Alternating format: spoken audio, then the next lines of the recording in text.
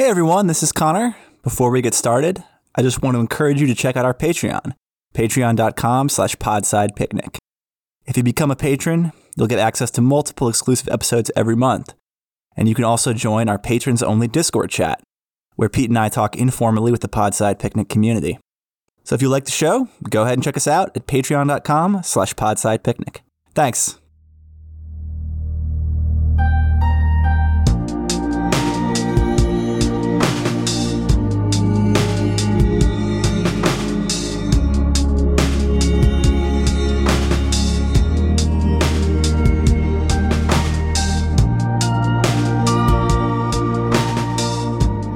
Welcome back to Podside, everyone. This is, of course, Carlo, and today it's just me and my friend Ty, returning champ, Ty Black, returning.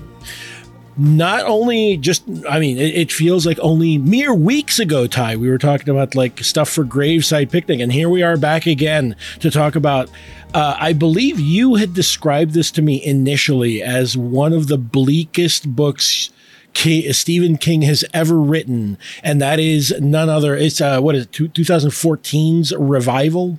Yep, Revival. It just turned 9 years old just last week.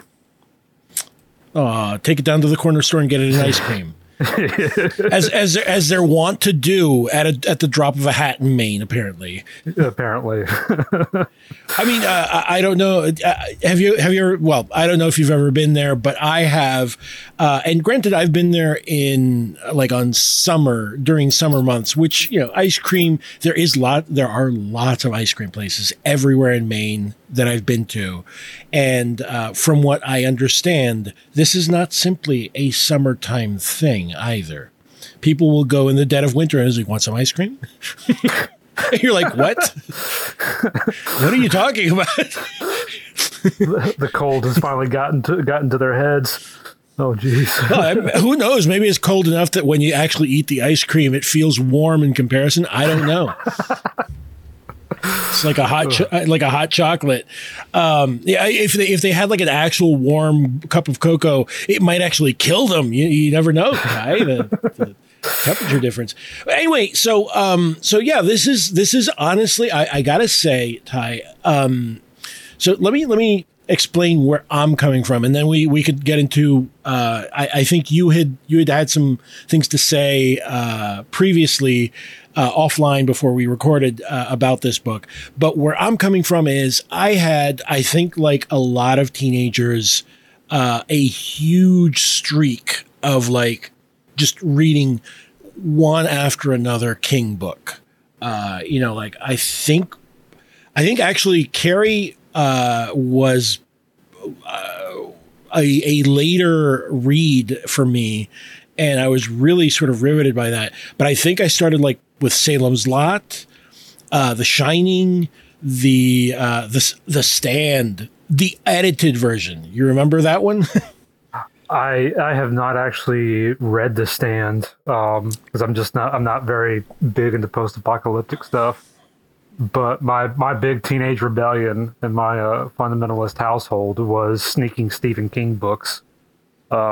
And when nobody was looking, so there you go. I mean, they are. It's no mean feat to hide a Stephen King book behind a Bible, because it's like a supersized Bible, right? It would look like it's hiding a Bible inside another Bible to read it, But what I guess what I'm getting at is that a lot of the latter King stuff I have not really gotten into. I think the last one that I read of his apart from like On Writing, which is not a fiction book, there is a little bit of autobiographical stuff in it, but ostensibly it's not fiction. I think the last thing of his that I read was Insomnia. And granted, let me caveat to my caveat. Insomnia was the last standalone sort of thing. Sometime in 2011, 2012, like when he finished the entire Dark Tower, I did like a full run through it. And also lots of great moments in that series. Did it all come together in the end for me? I don't really think so. And this isn't like the end where everyone gets like, oh, I hated the end of this. Like, no, that end actually worked for me. It's that last book, the build up to that end didn't really work for me. I don't know. It had its moments, but then it sort of like, I don't know, it sort of pulled punches and it felt very strange to me. And not to get too far into the Dark Tower, but one of the things that seemed to me a glaring a glaring omission in his kingiverse, if you will, right? His cinematic universe, or whatever you want to call it exactly, was the fact that it was not included. Like, whatever the deadlights were, and it was never really that present in the entirety of the Dark Tower, which I thought was like, wow, for such a sort of seminal, almost like a capstone book, it's really absent. But anyway, let's talk about your experience. King for me has been someone who I've been ambivalent toward for the most part, at least until recently, just because he's the 800-pound gorilla in horror. And when I started taking my craft seriously, when I was coming up in YA, every other book was a nostalgia-laden Stephen King throwback, and that turned me off of him even more.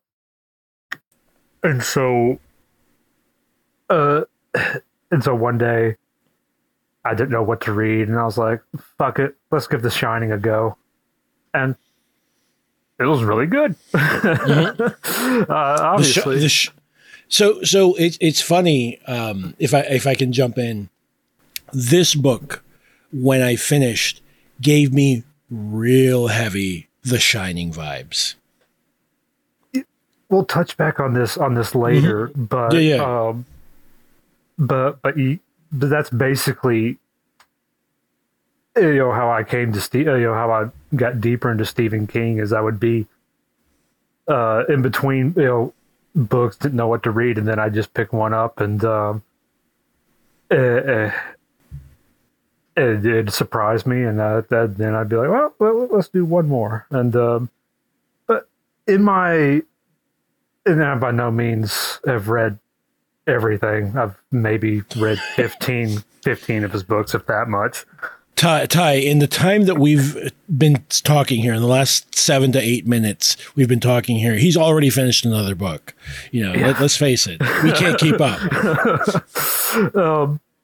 And so there's the obviously the great ones. It's The Shining, Salem's Lot, that are magnificent books. But it's his more flawed ones that I really, really find myself thinking about a lot. And of course, once he got sober, there got to be more and more of those. And mm-hmm. So the ones I really love is like Tommy Knockers, Desperation from a Buick 8.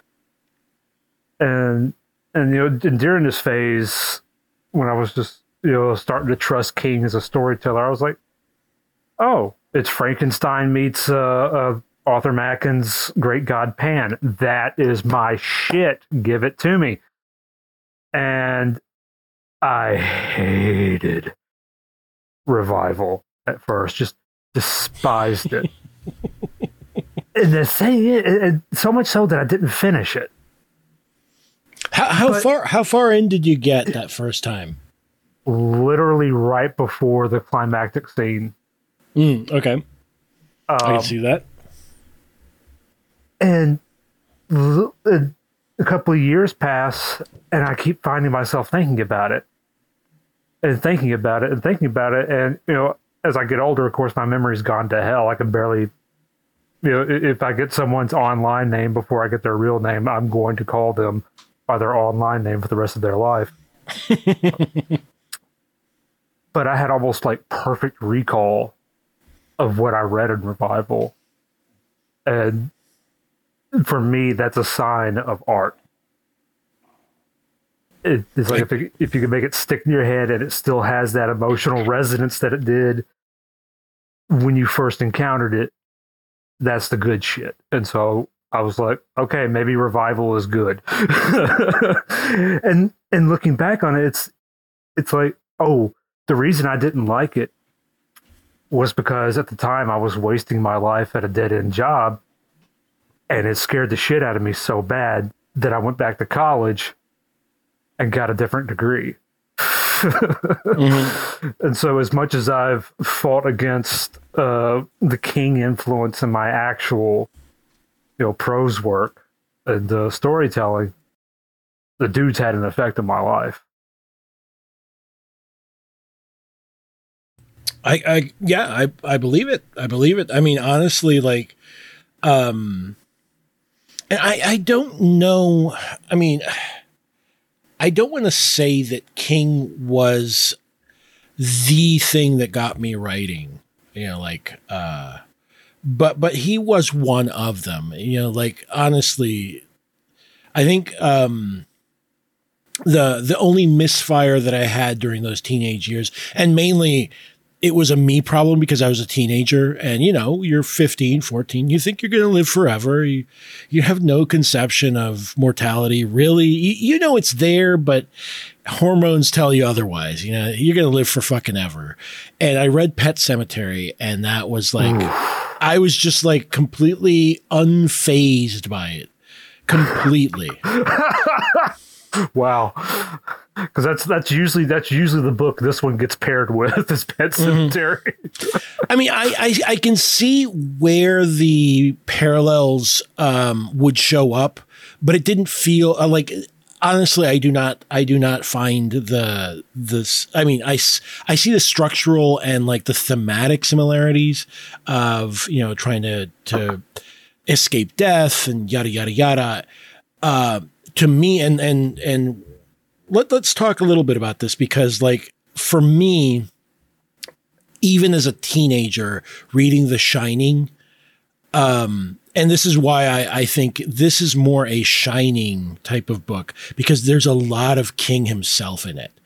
And it's King really, really taking and casting a very judging eye on his own life, more or less. And The Shining is full of that, like this self-loathing. He knows, like Jack Torrance in The Shining knows he's a piece of shit. He's aware of it. He still sort of mucks through it and tries his best. His best is nowhere near good enough. Because he can't get himself sober. like even like Jack Torrance, even imagining like drinking phantasmal drinks gets him drunk, like he's a serious addict. And that is a through line that runs through this book, is the fact that, like the main character, oh shit! Jamie. What is his name? Jamie. I was going to say Jacob, but that's his brother. Jamie. Basically, later in life, gets hooked on drugs, and it's rather. I feel like he really makes you feel like just the abjectness of being sort of addicted to something. Yeah, that really blew my mind in revisiting it. Because in my memory, Jamie's addiction was like this dark cloud that was over everything, that was heavy and weighty, and it's barely what, 50 pages long. Mm-hmm. Yeah. That's how well the old man nails it. Yeah, but I mean, it also casts a shadow on the rest of the book, right? Yes, yeah, it does. It does. Because you're sort of waiting for him, because that's sort of like what you're waiting for him to do, right? To just fall back on old ways, and it turns out that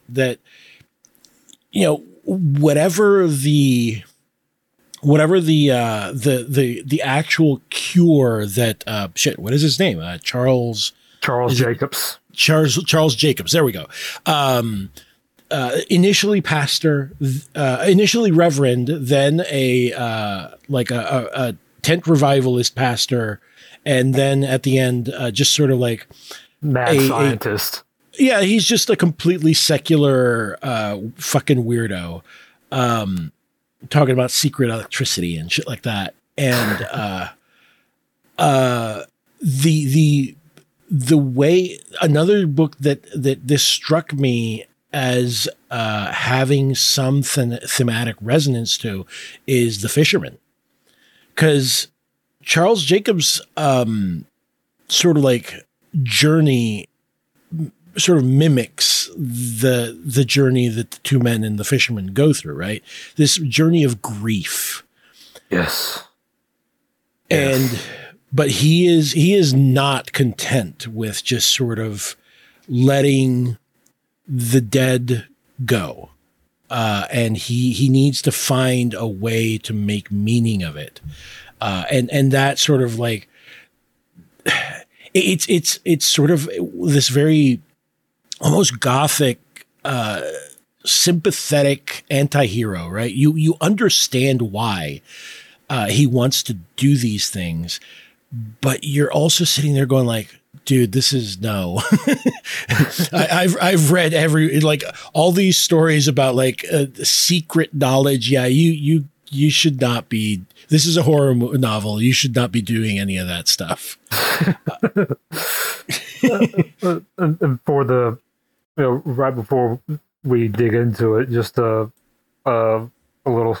very rare spoiler warning for the listener. This book is worth going into completely blind. Mm-hmm. Absolutely. All you need to know is it's Stephen King's literary take on Frankenstein meets the Great God Pan.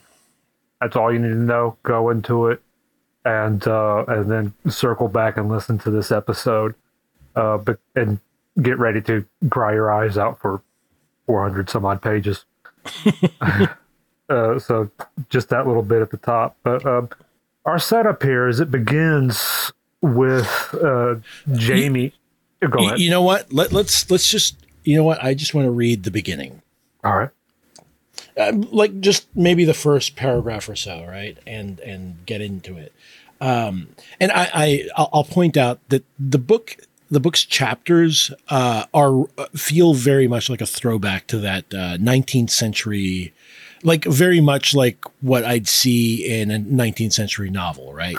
Where the chapter titles aren't like trying to be quirky. It's just sort of like 1, Fifth Business, Skull Mountain, Peaceable Lake. In one way, at least, our lives really are like movies. The main cast consists of your family and friends. The supporting cast is made up of neighbors, co-workers, teachers, and daily acquaintances. There are also bit players, the supermarket checkout girl with the pretty smile, the friendly bartender at the local watering hole, the guys you work out with at the gym 3 days a week. And then there are thousands of extras, those people who flow through every life like water through a sieve, seen once and never again. The teenager browsing graphic novels at Barnes & Noble, the one you had to slip past murmuring, "Excuse me," in order to get to the magazines. The woman in the next lane at a stoplight taking a moment to freshen her lipstick. The mother wiping ice cream off her toddler's face in a roadside restaurant where you stop for a quick bite. The vendor who sold you a bag of peanuts at a baseball game. But sometimes a person who fits none of these categories comes into your life. This is the Joker who pops out of the deck at odd intervals over the years, often during a moment of crisis. In the movies, this sort of character is known as the fifth business, or the change agent. When he turns up in a film, you know he's there because the screenwriter put him there. But who is screenwriting our lives? Fate or coincidence? I want to believe it's the latter. I want that with all my heart and soul. When I think of Charles Jacobs, my fifth business, my change agent, my nemesis, I can't bear to believe his presence in my life had anything to do with fate.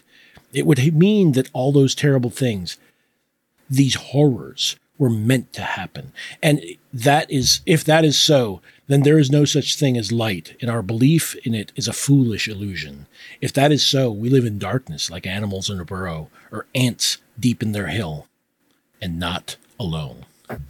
And you know what?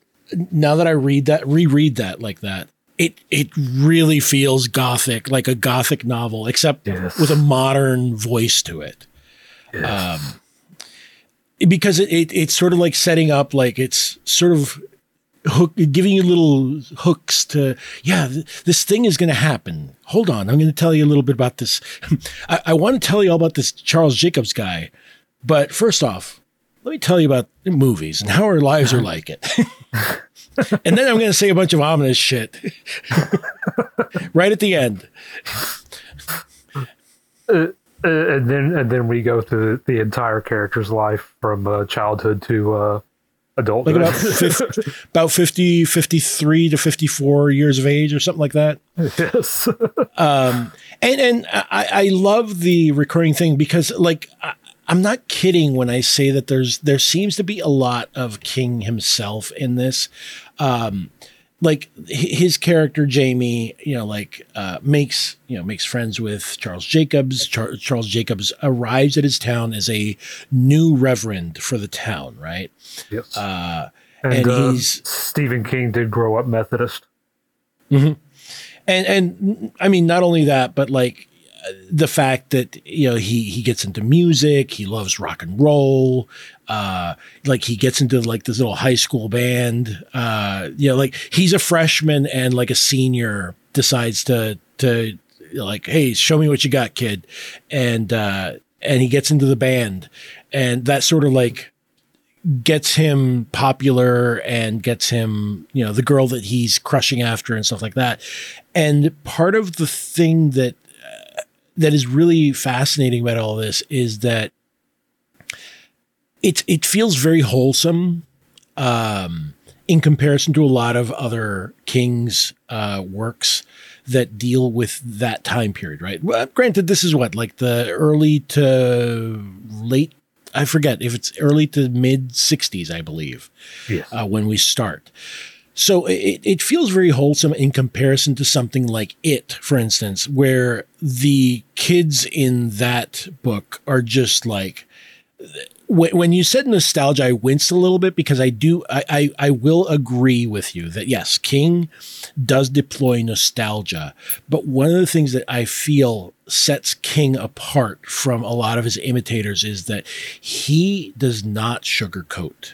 Like the nostalgia is used as a bludgeon to make you think, oh, the good old days. And then he says, oh, yeah, well, how about this? And he shows you like a father that's, borderline sexually abusive to his daughter, like a poor fat kid getting bullied by the school bullies, and they try to carve their initials into his belly. Like these are not the 50s that you get to see in like shows like The Wonder Years where it's all nice.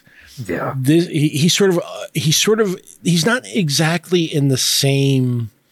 He's not using exactly the same language as someone like Lynch is when he's talking about like the suburban rot, but it's very much in the same stadium, if you will, right?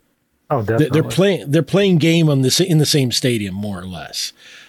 But anyway, so the reason I say that is because this feels like his childhood, Jamie's childhood feels very wholesome. And sort of like what you'd expect. And it feels but it also like, it feels very much a departure from King's usual stuff, like I was saying, but it also feels like it's a setup, right? It's setting you up to give you the drop. Absolutely. And it feels very authentic and lived in, in a way that only King can pull off. Because you still have these things happening at the periphery of the family life that the kid doesn't quite understand, and he's trying to make sense of. Mm-hmm. And it just works so beautifully. And then when we jump ahead to like the teenage romance stuff, there's this he literally just out YAs all of YA. Well, because I mean, let's face it. Like his teenagers are horny. They're sort of flawed. They mess up. You know, this is not. I mean, it's beautiful. Like it's so beautifully done. And there's that teenage earnestness. You know, even though Jamie is telling this story as an older man, it's like there's still that teenage earnestness burning there, and it's so beautiful. I mean, and so let's talk a little bit about what sort of starts Jamie on his path, right? Why is it so important? And it is his brother Jacob, right? Who then gets smacked in the throat skiing with a friend. His friend like gestured with his ski pole and he sort of like ran into it. And he like within the course of like a day or two, he goes from like raspy to losing his voice. And then like it's several weeks where he can't speak. And Charles Jacobs basically, so let me back up a second, because one of the things that Charles Jacobs has as the Reverend is like his little youth get together place in the basement of the church or whatever, and he's sort of made it into this little rec room, and he's got like a little electrical things. He's a tinkerer, and he loves to work with electricity. And he gives Jamie like this, like basically he shows Jamie, oh, I'm going to show you this really cool thing. And he has like this little, was it the Lake Pleasance or whatever? He's got like a little, imagine like one of those little train dioramas or whatever, landscapes. And he's, painted over a tiny little metal track in the painted lake, the painted surface of the lake, where he can then put his little electric Jesus. And I guess he sort of trundles along with electricity, like those old football games. Oh yeah, the electronic football games. Yeah, and so Jacobs is obsessive about electricity and basically pulls it into just about everything he's doing, which, as someone who grew up in Sunday school and Protestant Sunday school, that would have been a hell of a whole lot more interesting to me as a child than the demented puppet shows we got. I mean, in fairness, like, let's face it, like he starts off with, I think, mentioning lightning as being one of the most powerful things that humanity can come into contact with. And honestly, I can see the sort of like the lateral thinking happening, right? Because like how many times do we think of lightning as sort of like an act of God, right? Exactly. So why wouldn't he be like fascinated with lightning and electricity as like an offshoot of that, right? And there's many verses within Scripture where the voice of God or the coming of God is described as with lightning and thunder. Right. The thundering voice from a cloud, or like whatever. It doesn't take a lot to really sort of see where he's coming from. But so what happens is that when the Reverend finds out that Jacob is like, he's been having problems, he promises Jamie that he'll fix it. He knows how to do it. And when he brings Jacob over, and they have to sort of cajole him and sort of like, because he's the older brother, like he's Jamie's older brother, and he's, like obviously older brothers don't believe their little brothers, whatever, so on and so forth, right?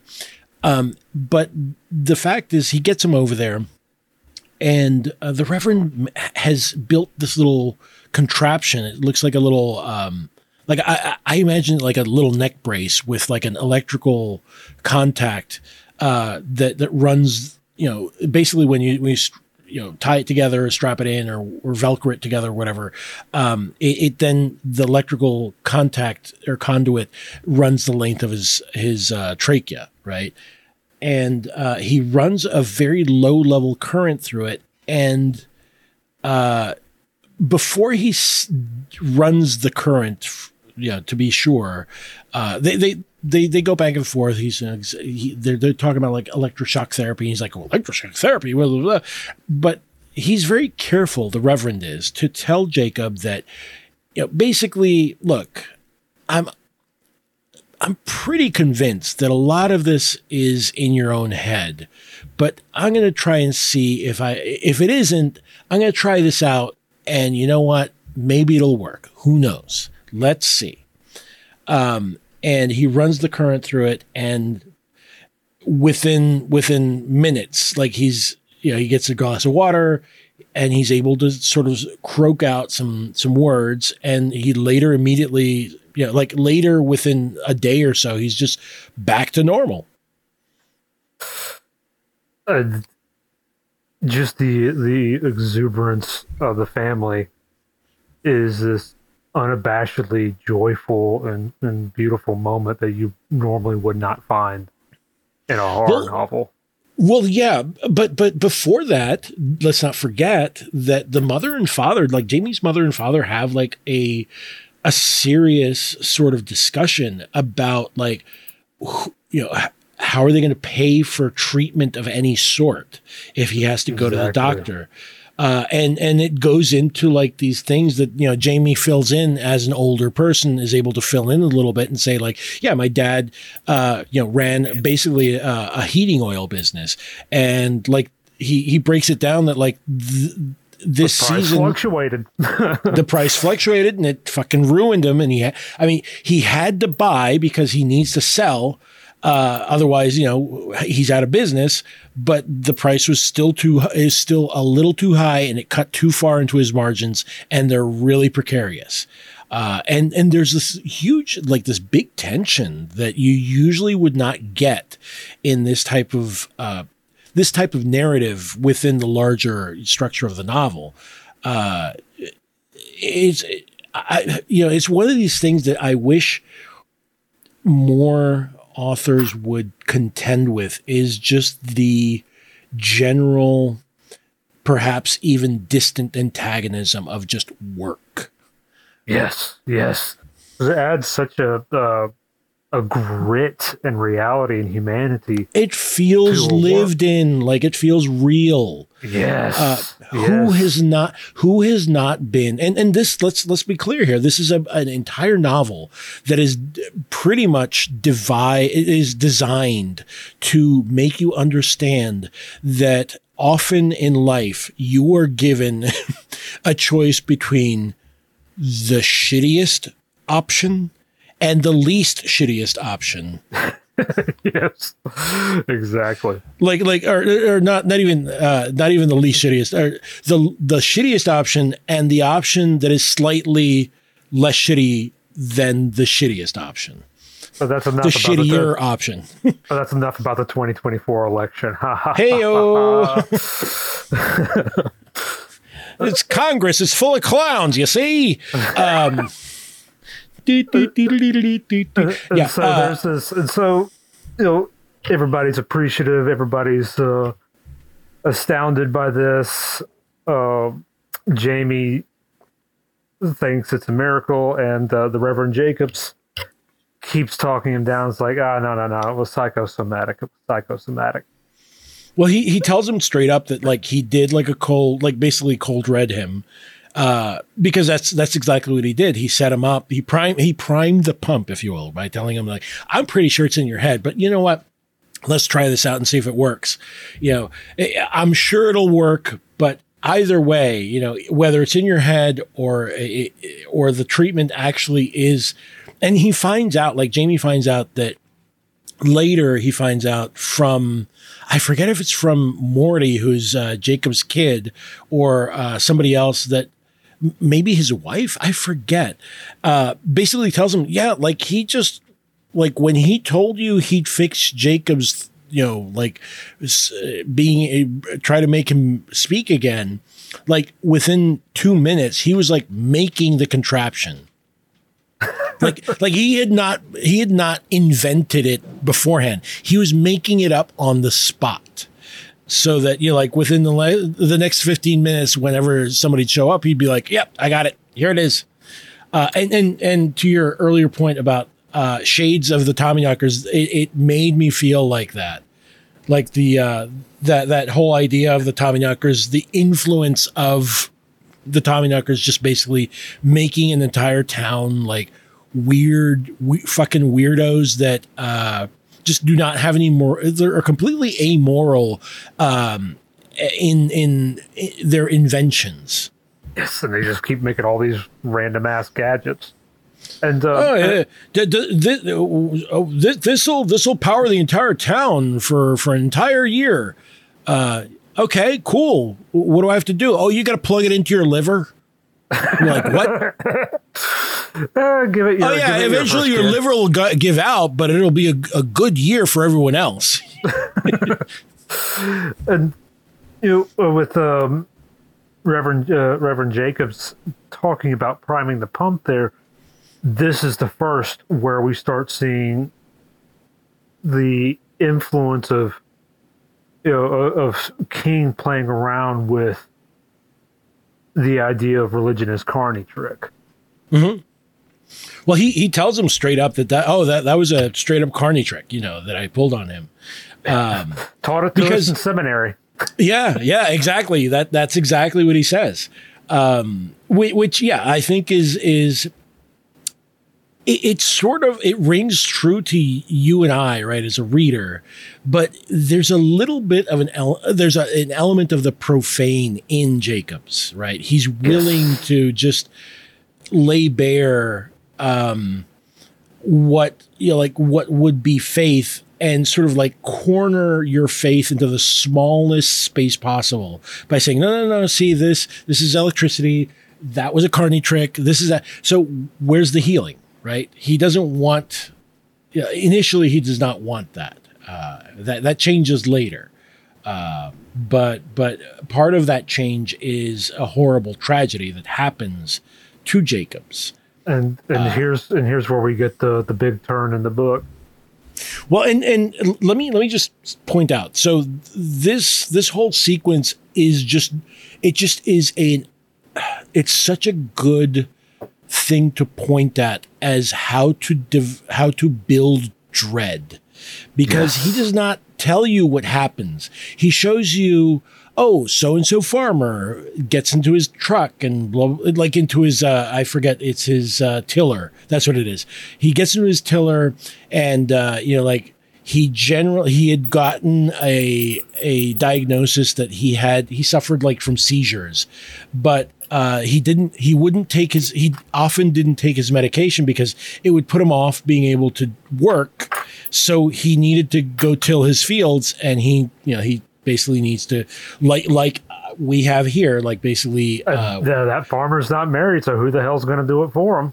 Right. Well, and not only that, but here we live in a rural area, and there's farms all over the place. So the 2-lane rural road is in fact often you'll see gigantic tractors and other farm vehicles driving along, taking up a lane and a half, and you have to sort of slow down and get onto the shoulder, that type of thing. Yeah, I'm sure that same here. We got from my present location, there are 3 cotton fields around me. Yeah. So I mean, he starts off with that, and then he goes, then Reverend Jacob's wife, Patty, and her son, Morty, get into their car to do this, that, the other. You're like, uh-oh. Because he just sort of puts 2 dots on a piece of paper, and he lets you immediately start drawing a connection. You're like, oh no, these things are connected. These things are connected, and it's not going to be good, is it? And it isn't. It's horrific. It really is. It really is. And in comparison, to post Clive Barker Splatterpunk, the descriptions aren't going to shake the hardcore extreme horror folks, but dear God, does he make them land?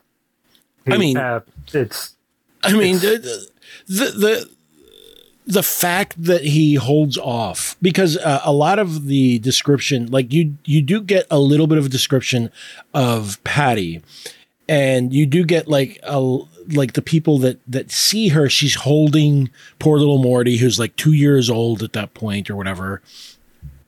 Or is it 2 or no? He's a little older than that. I think he's like 4, 5 or 6 or something like that. Because he starts being able to hang around with the other kids, and they start calling him like Tag Along Morty, because he'll obviously just pin himself to any little group of kids. Anyway, the point is that she's cradling him, and they don't really describe him. They describe that basically she's holding him with one arm, and that's the only arm she has.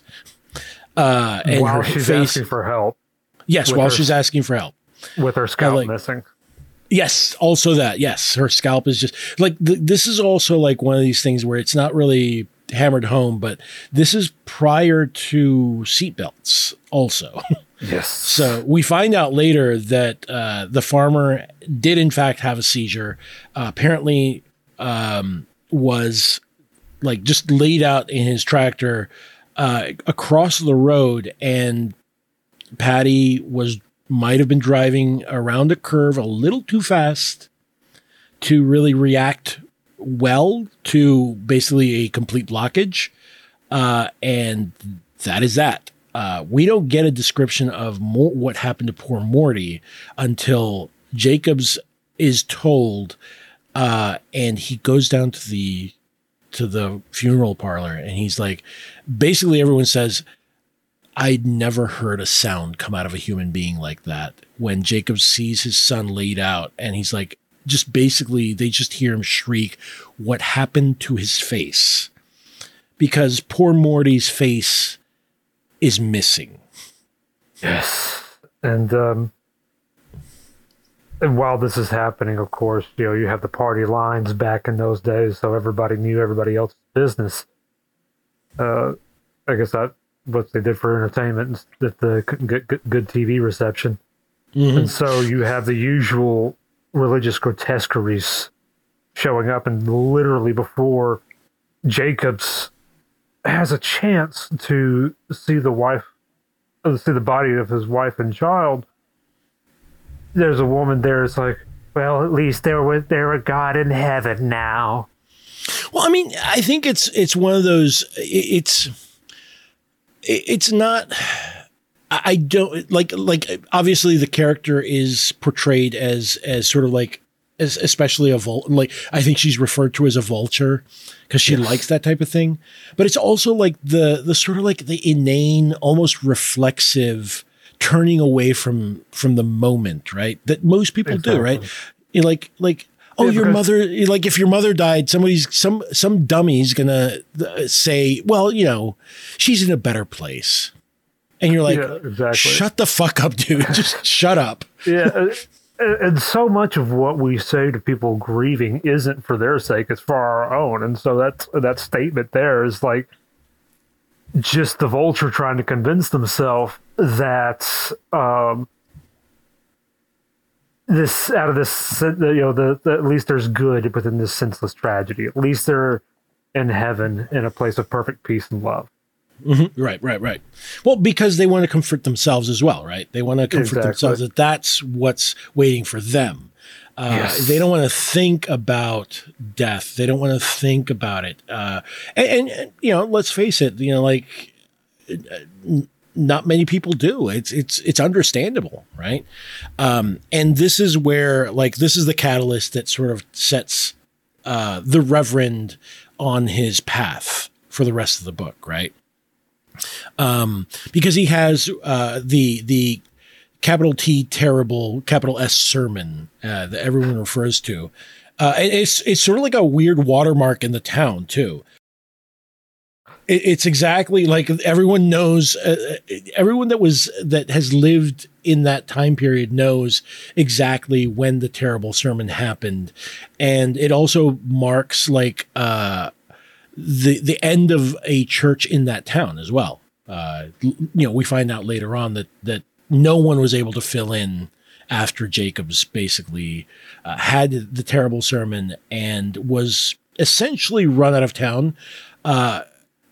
And again, it's one of these really great things that the book has where as an anti-hero figure, Jacobs is correct.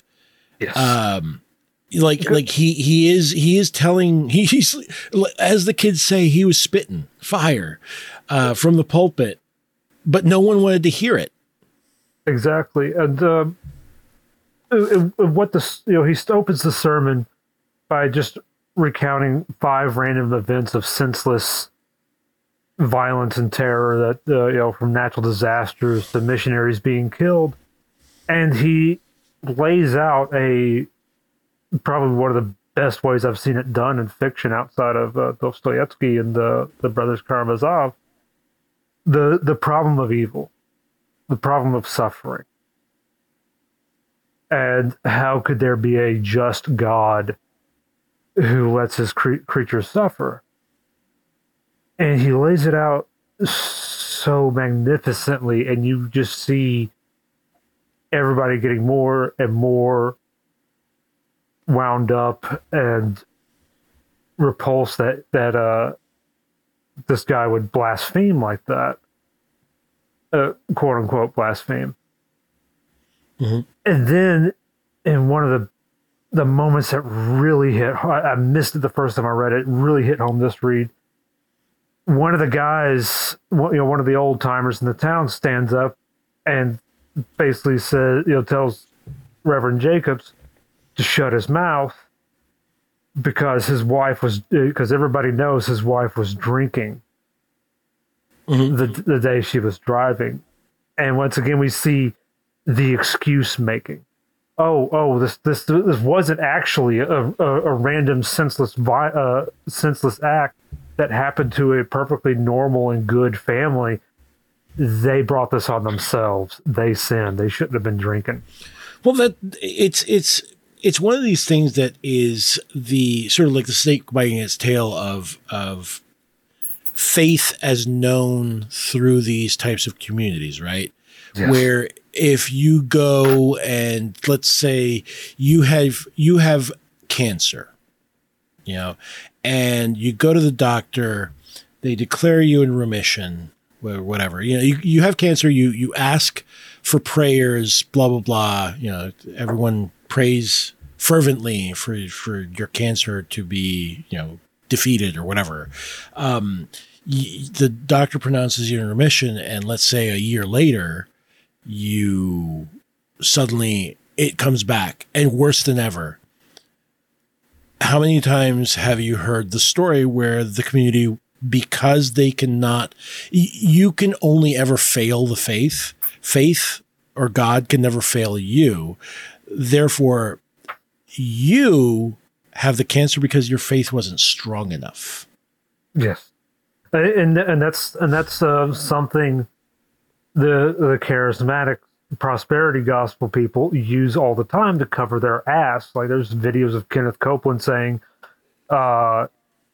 you can receive your healing, and then dramatic pause, if you will receive it. And so it puts the onus on these desperate, hurting people that if they don't receive their healing to get out of the wheelchair or the cancer or anything like that, then it's their fault, not actually the preacher's. Mm-hmm. Right. And in this particular time, all the way up into the, I think the last time I was really aware of it was early 90s. Maybe a little longer than that. But within these rural faith communities, it's like bad things happen to you because you sinned. Right. And that was God punishing you for that sin.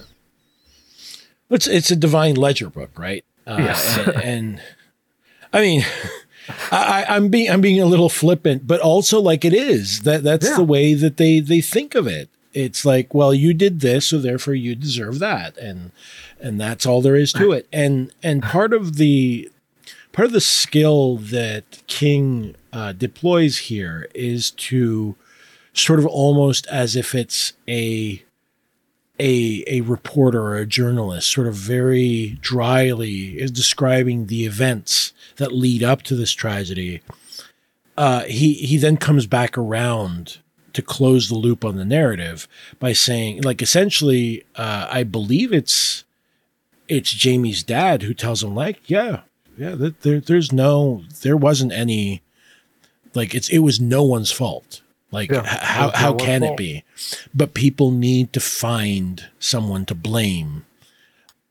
They need to assign blame, because once you do that, you can ascribe meaning to a meaningless tragedy, right? Exactly. And so the Reverend, by having this incredibly human moment of grief and suffering, he then makes himself the target. Right. Well, I mean, in fairness, like, he's also, like, out of his mind with grief. Yes. I believe that Jamie's mom is the one that sort of like breaks the news to him that essentially he's got to go. Like, it's Jamie's mom and dad who essentially talk him into like stepping down. And they're not wrong. They're not wrong. Like, to a certain degree, he was a little bit out of line within the role that the community wanted from him, right? Yes. And so therefore he cannot, he has bruised that trust so badly that they no longer can trust him, right? So he has to go. Absolutely. And it is funny because that is like I said, it is the thing that precipitates that eventually the town is without a church. Like, the church stands empty for like a decade. In Catholic terms, that act of quote unquote blasphemy deconsecrated the church, and so the spirit left it. Gotcha. and naturally died a natural death. So let's jump ahead, because I mean, we could be here for as long as it took me to read the book, going over every bit of minutiae. But yes, because let me just pause here and say this is one of King's most beautifully written books. Oh, I love it. Honestly, it was a breath of fresh air for me, in the sense that his style here feels very much. There's a phrase that goes throughout that's repeated several times throughout the book. It's a musical phrase, because he's talking about when he gets recruited for the band in the high school band. Basically, the guy tells him, essentially the roots of rock and roll are derived from blues, and blues, that shit always starts in E.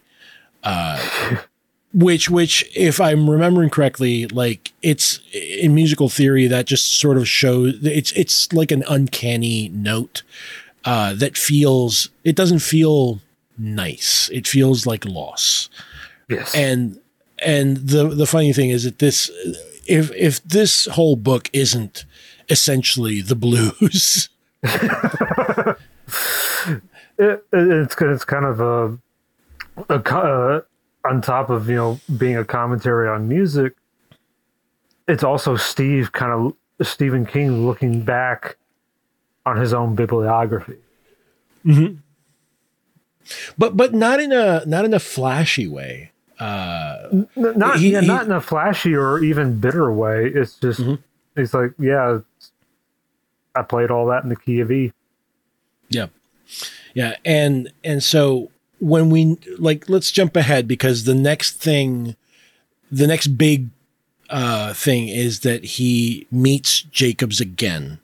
This time, basically he's in Oklahoma, and Jacobs got like a weird, he's got a weird act at the fairgrounds where he's able to capture someone's portrait and project it onto a screen. And it basically sells the photographs. And it does it in all these like fancy clothing and whatnot. Right. Like reenactment clothing or something to that effect. Yeah. And at that point, Jamie is already 30-ish by that point, or getting on in years already. Yeah. And he's already super hooked on heroin. the chapter basically opens up with him finding out that he is like pissed himself. And he his got so high. yeah, and his band has left him a note. Much like I don't know if this was the reason, like getting super high, but I wouldn't doubt it. The lead singer of Quiet Riot was basically left by his band, like in more or less the same way, right? I mean, I don't know if he pissed himself, but like he woke up and they had just left. They left him a note. Oof. Oof. That's gotta hurt. You're like in the middle of fucking nowhere. You gotta hoof your way back home. Anyway, so he's pissed himself. So what happens here is Jamie is looking to score when he stumbles into that tent and recognizes Reverend Jacobs. Mm-hmm. And Jacobs recognizes him. Mm-hmm.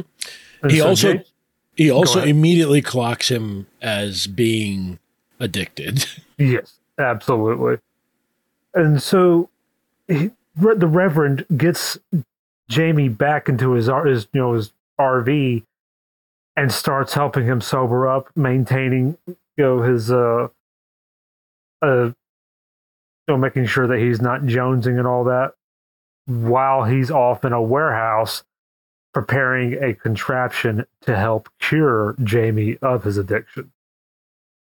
Which, as a chain smoker, I had to like pause and think for a long, hard moment, even knowing what was on the other side of that cure. I had to pause a long moment to see if I would actually take the cure or not. And I'm 50-50 either way. Yeah, I mean, it is interesting because he does sort of like give him just enough to keep him like on an even keel, but slowly minimizing the doses. And then he gets him, he straps him in, gives him the old shock treatment, and turns out it fucking works, man. It really works. Except that a couple of times within, the next couple of weeks, Jamie sort of like just finds himself out in the yard, basically naked with like a sock. He's tied a sock off on his arm, and he's jabbing himself with a fork and going like, something happened. Something happened. Something happened. Just over and over again. He finds himself doing that several times. And not only just in that brief period of time, but also later on, often brought on by some sort of stressor. But eventually it fades. It fades away after a while. But we're talking about a while being like a decade or two. Yes.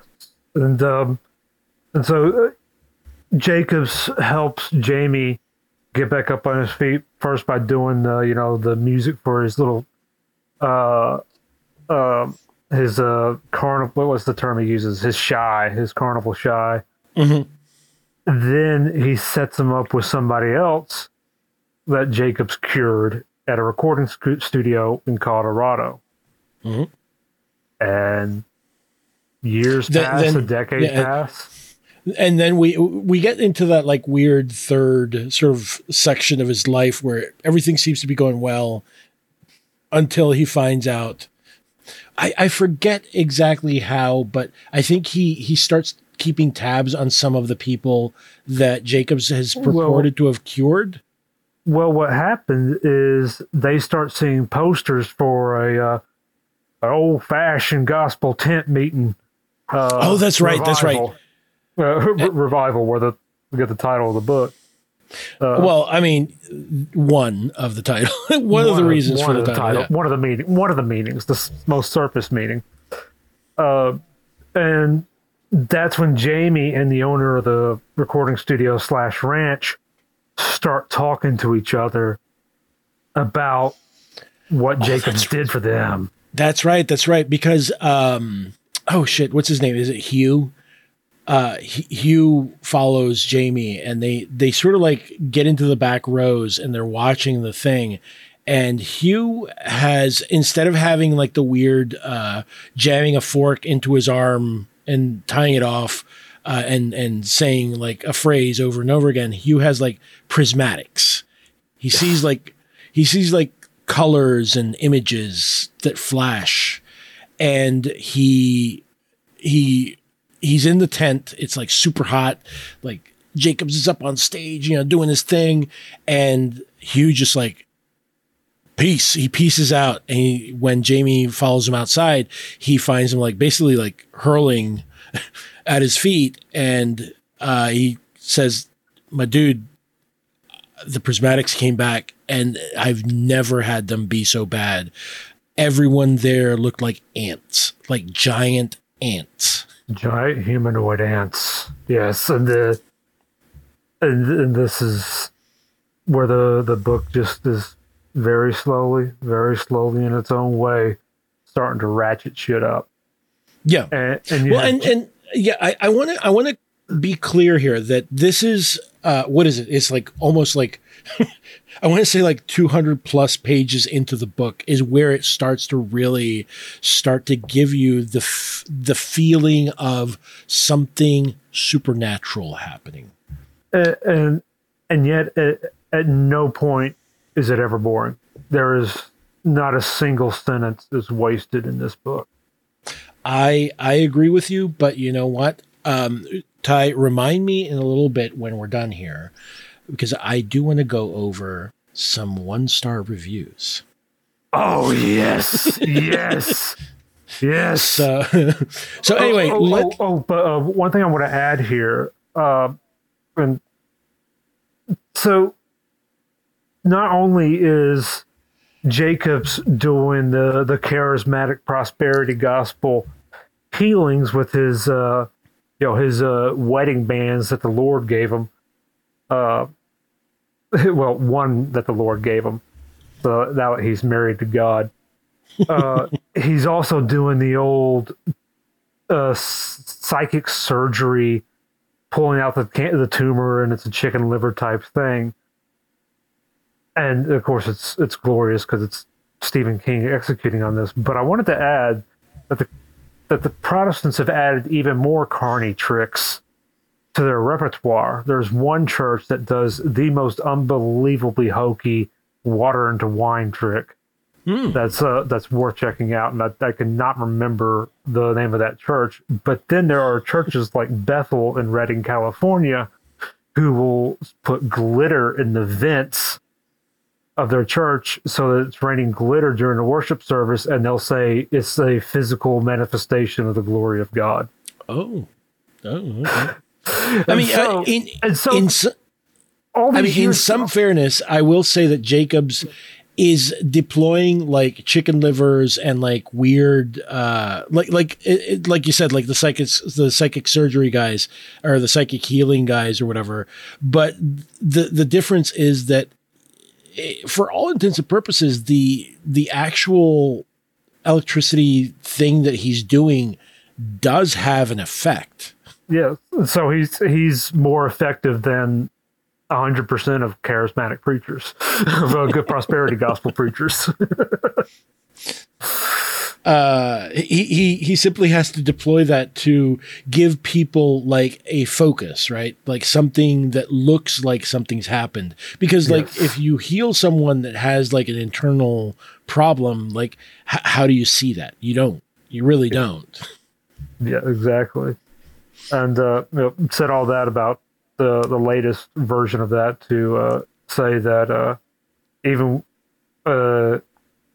when they're doing carny tricks, Christianity is second rate to actual carnies.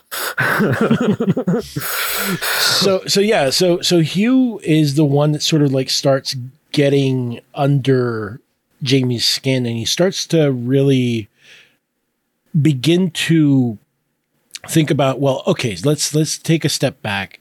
Let's go back to the people who he's healed and it's in the thousands. It's not a lot of people, statistically speaking, but there are several of them that seem to have been healed, but then have weird after effects, like Jamie did, like Hugh does. Some poor bastard, was cured. I forget of what he was cured of, but then like they'll find him like just, he's got a dirt eating habit. Like he'll find himself like just like chowing down on the dirt in his backyard in the middle of the night. The first girl that Jamie sees in the original Portraits in Lightning act that he had at the Oklahoma Fairgrounds, later on basically commits suicide. Because she has a debilitating kleptomania problem. Mm-hmm. Because of her picture being taken. Yes. Because of the secret electricity. Because that's another thing that at this point, like, this is one of the points where they see Jacobs, but he is not interacting with them any longer, right? He's become sort of like apart.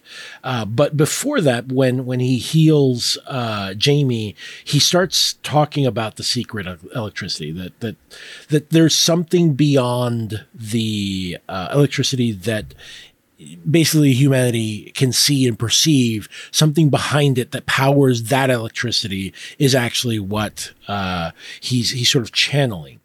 And that becomes sort of like an interesting, like it feels very much like you said, like of a piece with like mad science, Frankenstein, that type of thing.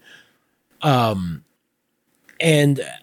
as they sort of like investigate further, like they start keeping a list of the names. The list gets shorter and shorter as some of the people just basically have weird, very odd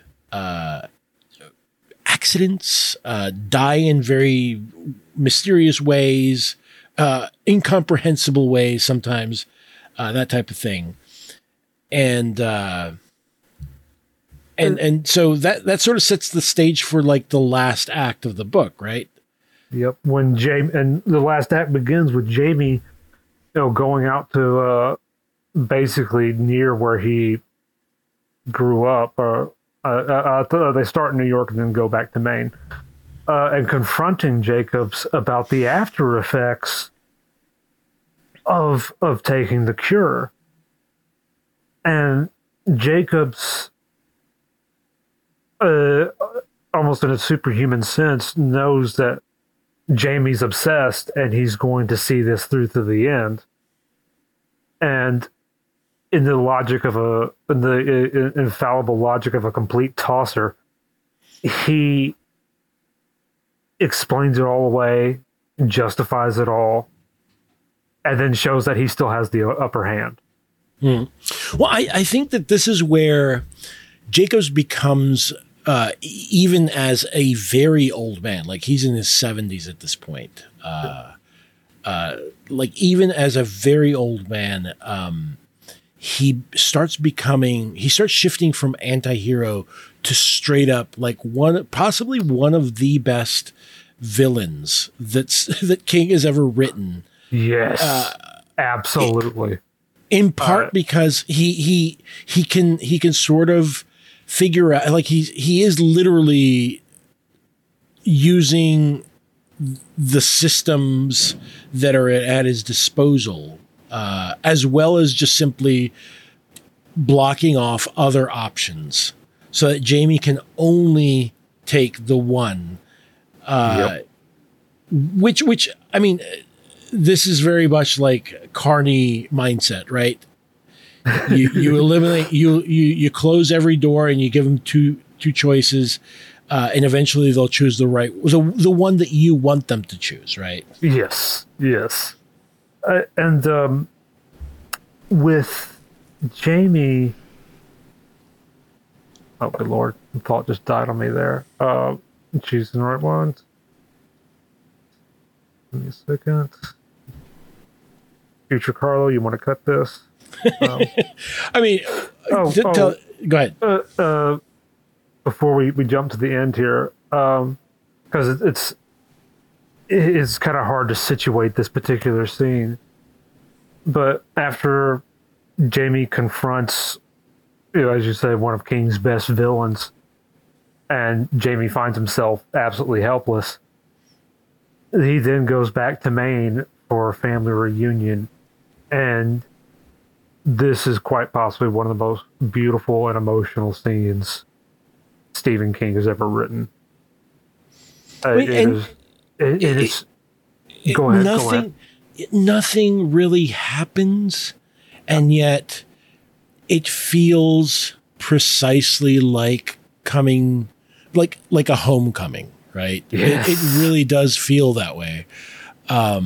Because everyone's sort of like, everyone. So it also is tinged with a little sadness, right? Because everyone's older, everything's sort of moved on. Like at this point, this is where Jamie finds out that yes, in fact, that no one's ever, like the church was eventually, like demolished and they built something else over there.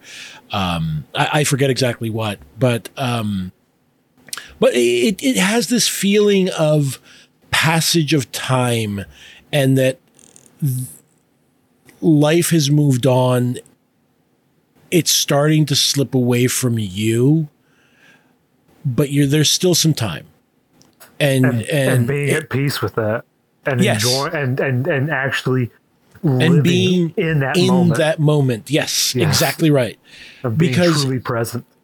And it really hits home because it does feel very much like, oh, well, this feels like a goodbye for Jamie to a certain extent, like structurally speaking, as me, a reader paying attention to how he's been setting these things up. It feels like Jamie's going to like sacrifice himself for a greater good or something to that effect. So it has that resonance, to me at least, that this might be the last time he sees all his family together.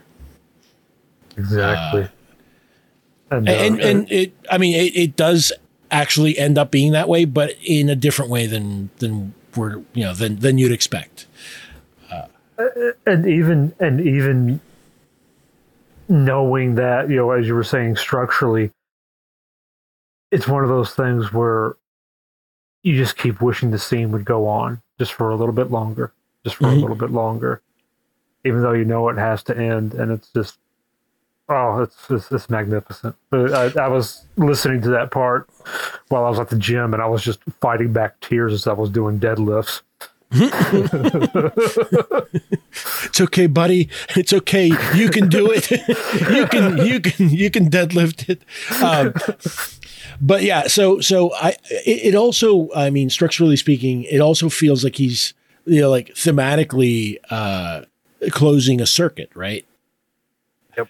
Because the story starts in Maine and goes through, like Denver, Oklahoma, Denver, across the country, so on and so forth. And he ends in Maine again to confront Jacobs, he hopes, for the last time. At the place where he first got laid. Yes, indeed. A place that Jacobs himself had recommended he go see because, what is it? It's Goat Mountain. It's the goat. It's the mountain that's the goat, bro.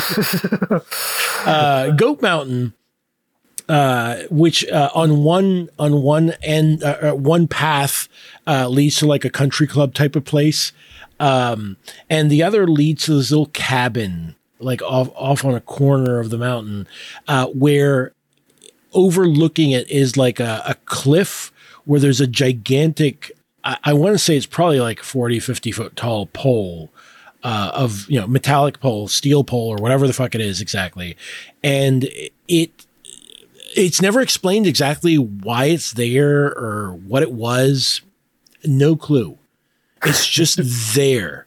And every time that there's a thunderstorm, the pole has not rusted, in part because it seems that it's been galvanized by lightning strike after lightning strike. It's had, visited upon itself. So, if any rust were to gain purchase on it, I guess it's blasted to fuck every time a lightning strikes it again, and it's just like fuck this.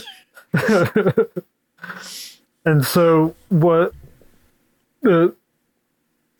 Going up to the climax here, so it takes place in this cabin where Jacob reveals his plan that he wants to see what's on the other side. He wants to see his wife and child, to see if they're really in a place of peace and happiness. And so he has, skipping over a lot of details here because we could be here for hours and hours. Yes. In fact, I was very close to suggesting Podside do a reading series just on this book. But and so they have a person there that they're going to revive, a la Frankenstein.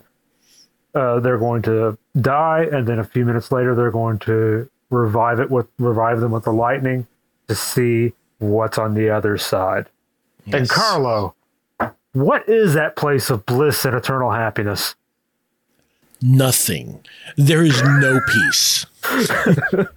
It is eternal suffering. To paraphrase a somewhat terrible movie that is very enjoyable, ID for no peace.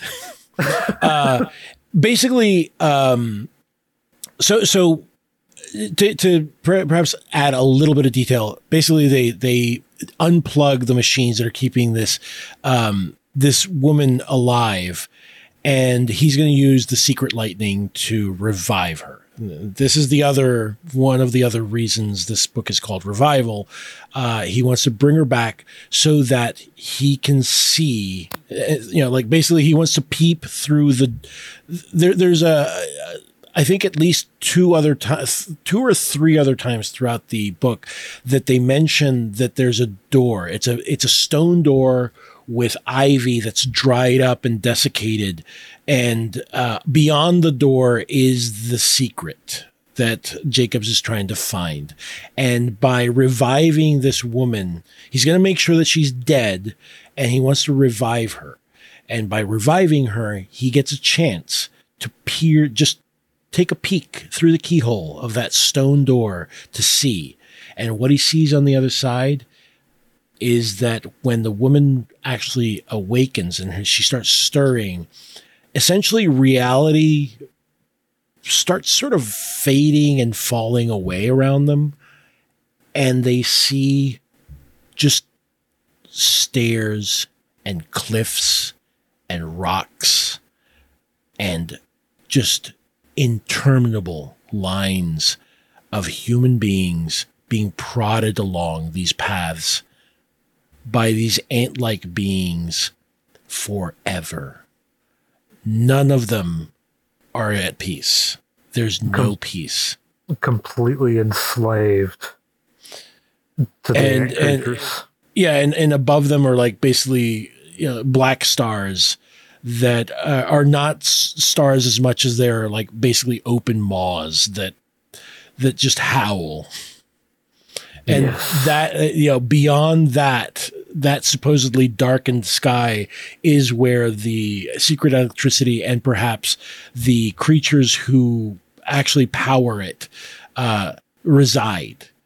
And the problem is that by cracking the door open even that much, they've let enough space for a being that they only know as Mother, capital M, to sort of slip into the recently vacated body that is right next to them.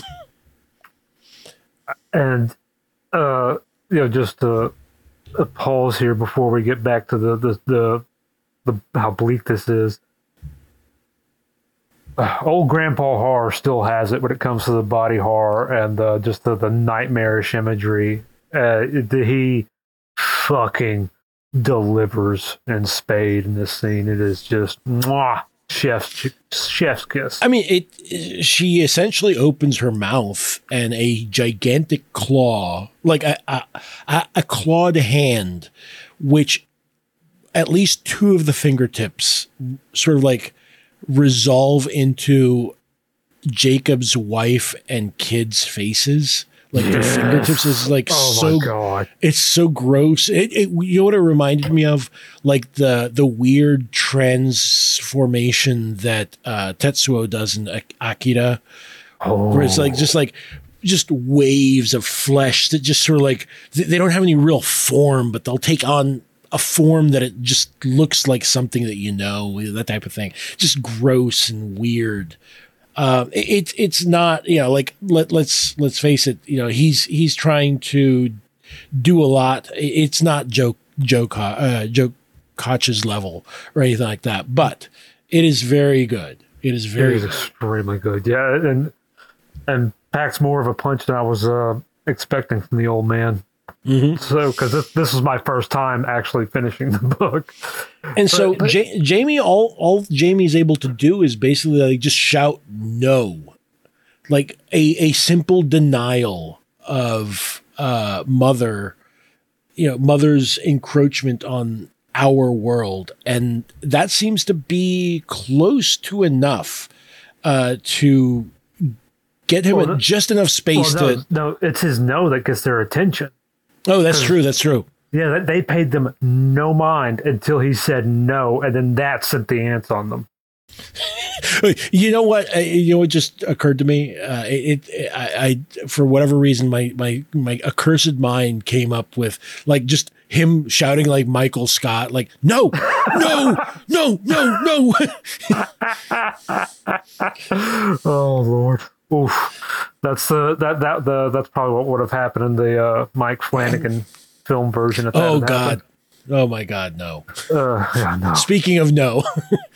And so what we have, and so Jamie is able to close this door off by essentially just shooting the hell out of everybody. Mm-hmm. And he gets away and survives. And it turns out everybody who got the cure, the moment when that door was firmly closed, they all went nuts. When Mother, I thought it was when Mother came through. Yeah, they all sort of it was Mother came through. It does feel like sort of like what happened. It feels like what happened off stage. Feels very much like something from like a J-horror where like everyone just decided that they were gonna like jump off a building or that type of thing. Yes.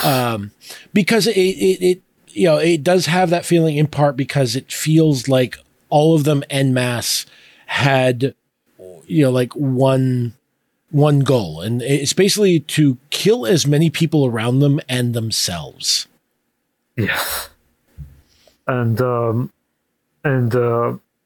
Jamie didn't lose his mind for various reasons that are better experienced. But he goes to Hawaii to take care of his brother, who was the first cure, who's now in an asylum and refuses to speak. Well, he had so I forget where I saw it.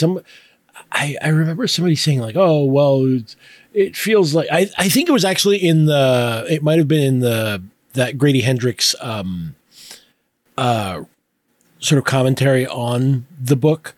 Somebody in the comments might have been like, might have said this, where they were like, "Well, it feels like he sort of like he pulled his punch with his brother," but I didn't feel that it was a pulling of the punch as much as his brother was the first and also the least amount of like actual electricity was needed to heal him, right? So it becomes proportional. And it was at his weakest. It was at Jacobs's weakest.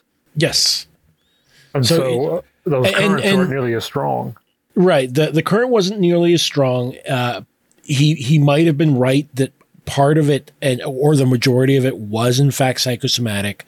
So I never felt like it was like him like trying to soften a blow or anything like that. It's just simply like, this is, I mean, to a certain extent, it feels even more sad to me that he just lives near his brother and just so that he can see him every day. Yeah. And get therapy from a therapist who thinks he's nuts. Right, Jamie, right. that is. Yes, yes. He's convinced that Jamie's had some big problems as well. Who doesn't believe him when he tells him like what he witnessed, right? Yeah. But that is also one of the things that the book ends on, is the fact like it's so wild to me that King absolutely took sort of like the atheist view and of like, well, there's nothing after, right? And he said, no. What if it's worse than that? And let's run with that idea. And, you know, Stephen King, you know, is a theist of some kind. He does believe in God. And when you're dealing with the Abrahamic God, you know, you're hoping for some sort of peaceful afterlife or heaven. If you're at least in Christianity or Judaism, or not Judaism, that's the one that doesn't have heaven. Islam, and he really goes to an incredibly dark and challenging place and saying, yeah, there's no heaven, there's only hell. Whether you've been good or bad, whether you've been righteous or evil, holy or not, it does not matter. The only thing that you carry with you is the good times you had in this life. Right. Well, I mean, I think it's like, I think I took away from it, not necessarily that this was a hell, so to speak, in like the traditional sense. It is hell-ish for sure. Well, I'm speaking metaphorically there. Oh yeah, no, that's fine. I took it that way as well, but also like, I think my takeaway was simply how unsettling it would be to actually learn that, okay, so let's say you don't have any faith, right? And at the very least you think, well, you know, things, you know, I had so much pain in my life, so much tragedy, but at the very least, when I die, that'll be it. I don't have to worry about any of that stuff anymore. And King is just basically saying, you sure about that? Because it gets worse. There is no peace. Turns out no peace. And like, it definitely feels like a type of book that a writer that is well into his old age and sort of thinking a lot about death would write. Especially one who doesn't remember great portions of his life. Right. Well, I mean, and that's where I keep on pointing back to like something like The Shining, where this definitely feels like he's trying to make like the tone of it, feels like he's trying to atone for certain things in his life. Whereas, you know, The Shining was just simply him. Yeah, I'm a piece of shit. See this character who's a stand-in for me? He's a piece of shit, just like me. And that's kind of why I think this book is the Summa of the Summa Theologica of Stephen King. In that it, you know, most people, you know, divorce the pre and post sobriety wings of his bibliography, and this one kind of brings them all together.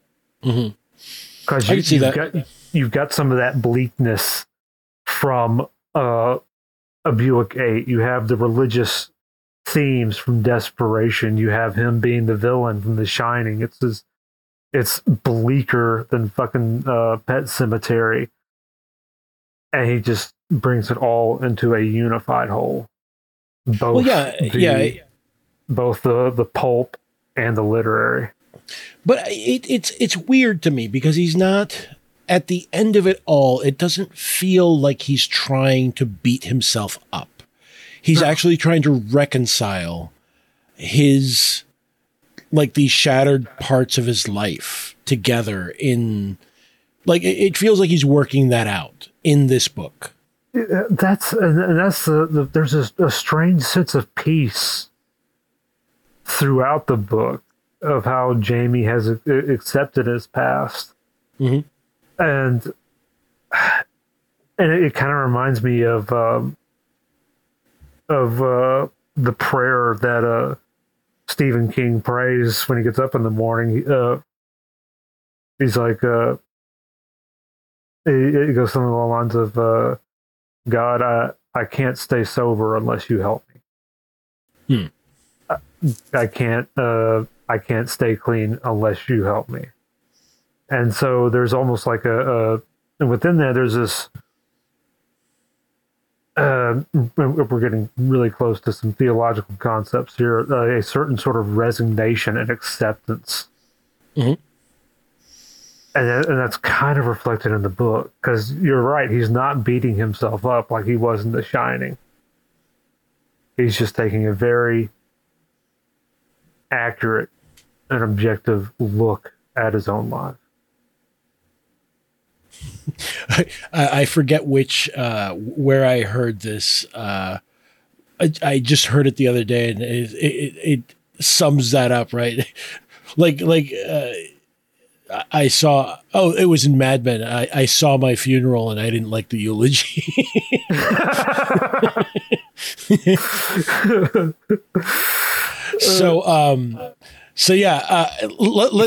Let's lighten the mood on the way out, shall we? Because let's read a few of these 1-star reviews on the perfect.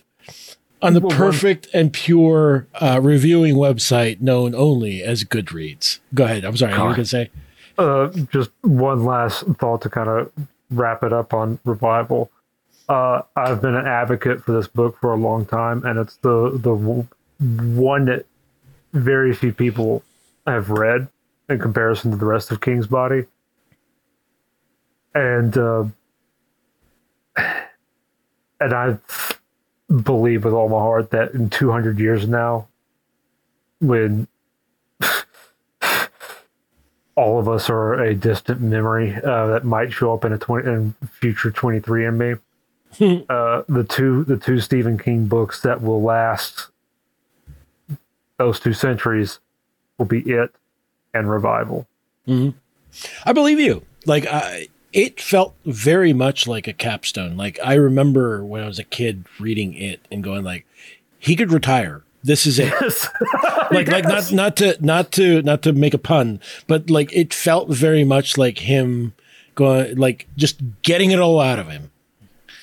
I was very surprised when he continued writing. For better and for worse. Yes. For better or for worse. So let's go ahead and talk a little bit about these 1-star reviews. Okay, so let's go. Nope, not going to finish this. I made it about 1/3 of the way through and was bored out of my mind. So I looked at the ending and made the decision that this book was not exciting or interesting or worth one more minute of my time. Oh my God. I read up to page 260 of this book, and the whole thing felt like a chore. I'm a big King fan, so I think I was constantly trying to convince myself that I was enjoying it, but I really, really wasn't. It wasn't until my daughter asked me, "What's the book about?" I looked and thought, I don't know. I couldn't even think of the slightest thing I could use to describe it because I was so uninterested. Probably a bit controversial, but a 1-star from me, I'm afraid. Only my opinion and all that crap. Oh my God. Hold on. Possibly one of the worst books by Stephen King I've ever read. The prose in Revival is decent, but I've never picked up a King novel for the prose. I don't even like the horror genre. I read Stephen King for his unique brand of character description and story development. So I trudged through the unusually slow beginning of Revival and was satisfied the story seemed promising. I wish I could say the same about the rest of the book. I could continue. I'm going to skip to the end. Grim, depressing, and downright stupid. Do yourself a favor and give this book a wide berth. Absolutely dreadful disappointment of a book. Nice alliteration there, buddy. I kept reading and thinking, any page now, something will happen, but it never did. And what's more, I did not care. All right. I don't know. For someone who doesn't care that much, they're awfully talking a lot about it. In fairness, I think it's three sentences, so it's not too bad. There's a couple of them that are just very long. It's like, my God, I'm not going to read all that. Sorry, it's that meme, congratulations or sorry that happened. Yeah. That was the sad thing. Was this was the lowest selling of. I think since like the 90s. I forget which book, but yeah, it did not live up to his usual numbers. Well, I'll say this, and to be fair to some of the people here that are giving him the 1 stars, I mean, I don't agree with them at all, but absolutely to be fair with them, this book has a huge ramp to get to the supernatural aspects. Like it takes a long time. But at the same time, there is so much very subtle and good character work happening that for me, I'm fine with that. I don't need the monster to jump out at me at page 5 or whatever, Exactly. And I think there was, when your people were pitching, Carnival Revival Tent Meeting, Frankenstein meets Great God Pan, they're expecting a good old pulp adventure. Mm-hmm. Yeah. And this is a literary novel. Well, not only that, but also I would argue that that there is a certain optimism for all that King is, Grandpa Horror, all the monikers and sort of nicknames that he has, and so on and so forth. There is this feeling of optimism, like the kids in It go through hell, but they beat it. Yes. I would argue Carrie's probably along the lines of Revival, but not quite as bad. Salem's Lot, at the very least, they survive. Yeah, the kid and the guy get away. They cut bait on the whole town and they get away. There's lots of Stephen King stories. I think one of the bleakest ones is probably Cujo. Yep. That one's very bleak. And I think it also suffered. It may have suffered a little bit, but this was also like in the midst of the Stephen King super duper that huge upswing where he was just he could do no wrong, Yes. And Cujo was one of the books that I believe he has no memory of writing. Yes, that one specifically. But at the same time, there's so many books of King's that if the characters don't win, they get a hard-won fight or. It doesn't feel like even if it's I don't know how to pronounce this, a Pyrrhic victory or whatever. Yeah, Pyrrhic victory. Pyrrhic victory. There we go. At the very least, there's a victory there. This book really just tells you, oh yeah, you're going to lose. And then after that it just keep on losing after that. So, I mean, get ready, buddy. Enjoy your life under the sun, because it's all bad after. And it's forever. Yeah. Well, I mean, it also, like one of the things that comes to mind is that there's a reason that sometimes they come back. They want to get away from that. Yes. Just as a quick sidebar, if you do want a pulpier Stephen King take on the Great God Pan, there is the story in just the letter and period. In the Just After Sunset collection, and it's pretty damn good. Pretty damn good. It's no revival. It's no revival though. Yeah, I mean, shit. Even you reminded me. Even The Mist, where the movie is bleaker than the book, but the book, like the novella, I should say, is pretty bad. I mean, like it's just like, well, we're gonna. I guess we just live in a hell world now. Yes. Keep putting one foot in front of the other and see what happens. What is it? They're two. I think he ends it. I want to say that he ends it with the line. Basically, the radio blares out something. And he says it sounded like something with H in it. The two words that begin with H. One of them is Hartford. As they're on the road and they pass under like some gigantic, cosmic horror insectile thing. So yeah, even then, like the character is sort of still holding out hope, in part because he's also on this road trip with his kiddo. He's got to put on a brave face. But yeah, this one says no, none of that. No. Anyway, I think we should probably wrap it up.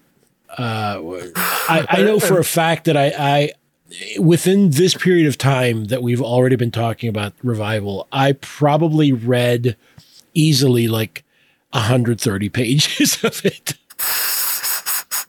Yes, and folks, we could have gone on for another 5 hours discussing this book. We trimmed a lot of, like, there's a lot of side plots and smaller things that are included. It's all meat, and it is all meat. Yep. We just stripped it down to the bone because we don't have that time. Also, we need to have, we're humans and we have bodily functions that we have to attend to. And I haven't taken the cure for my chain smoking yet. So. Well, just don't go for the secret electricity tie. Yeah. When you see the check boxes, the electricity, the secret electricity, leave the secret electricity checkbox unchecked. Yes. I will not be enrolling in that. Thank you. Yes. But yeah, Ty, thanks for coming on and letting me yammer at you and you yammer at me about this book, because honestly, it's very rare for me to really sort of tear through a book in a couple of days. And this was one of those experiences. And once you started, I was like, "Fuck it, it's time for that reread." Mm-hmm. And well, I mean, speaking of like a line from the book, Jacob's, you were in fact the Alpha and the Omega.